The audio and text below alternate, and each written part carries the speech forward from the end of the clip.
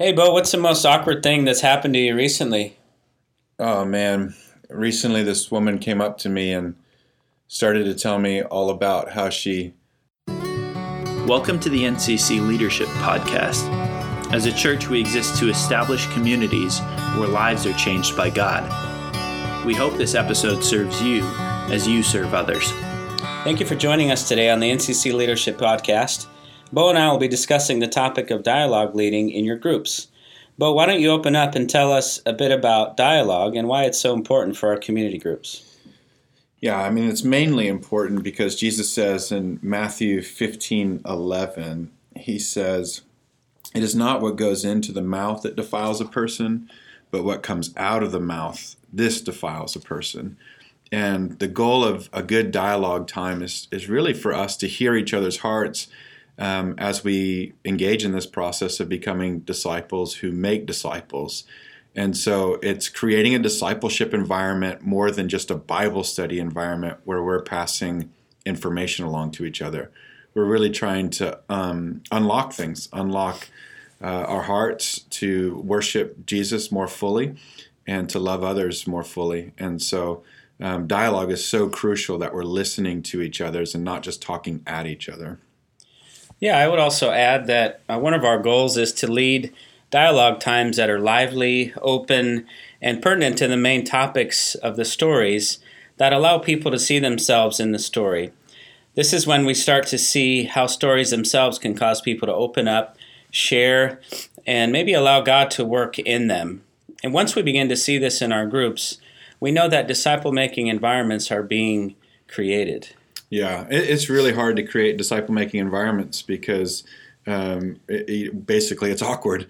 We're listening to each other. We're trying not to ask closed-end questions. We're trying to ask open-ended questions that allow us to see and hear people's hearts. And so this is why effective storytelling and good dialogue leading allows us to move past just the mere transferring of information and actually start to wrestle with the story, with God's word, and allowing our hearts and our minds and our actions to be changed. In other words, our head, heart, and hands. And so this is why we believe the word of God is powerful. And as we deal with it, things change.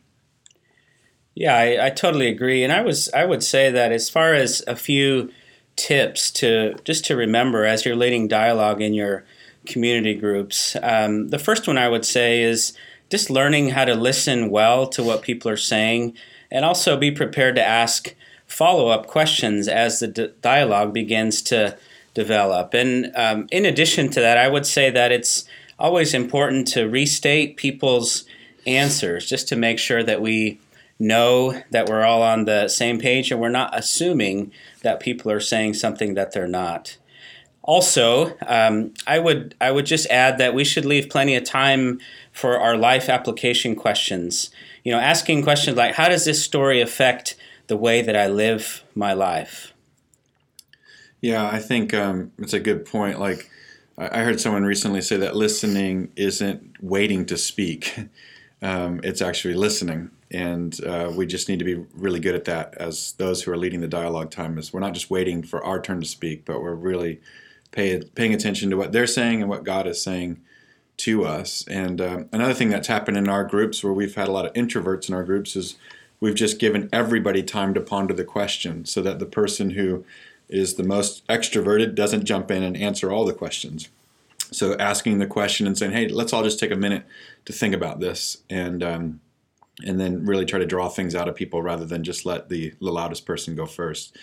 So that's important. And I think also we want to keep to the main point of the story because dialogue with these open-ended questions can really go down weird roads. And so we want to make sure that we keep bringing it back. Well, what did the story say? Well, what did the story say? What did Jesus say in the story here? So that's really important to do.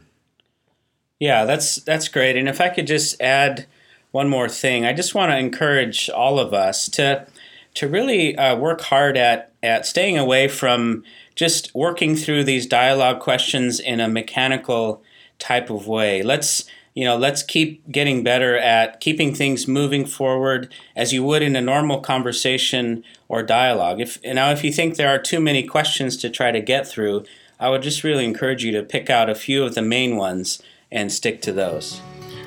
Yeah, well, Wes and I really appreciate all that you all do, and we're praying for you as you lead your groups and as we work through this Blessed series. So we're looking forward to hearing all that God's doing in and through you all in this season. So let us know how we can help.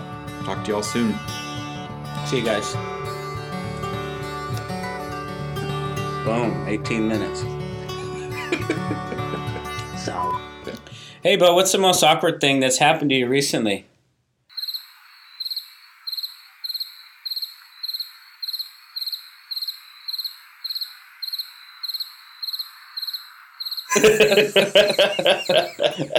That was awkward.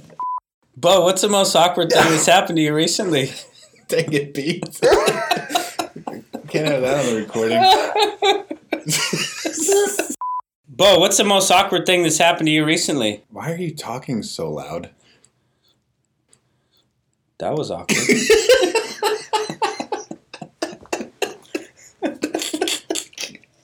Okay.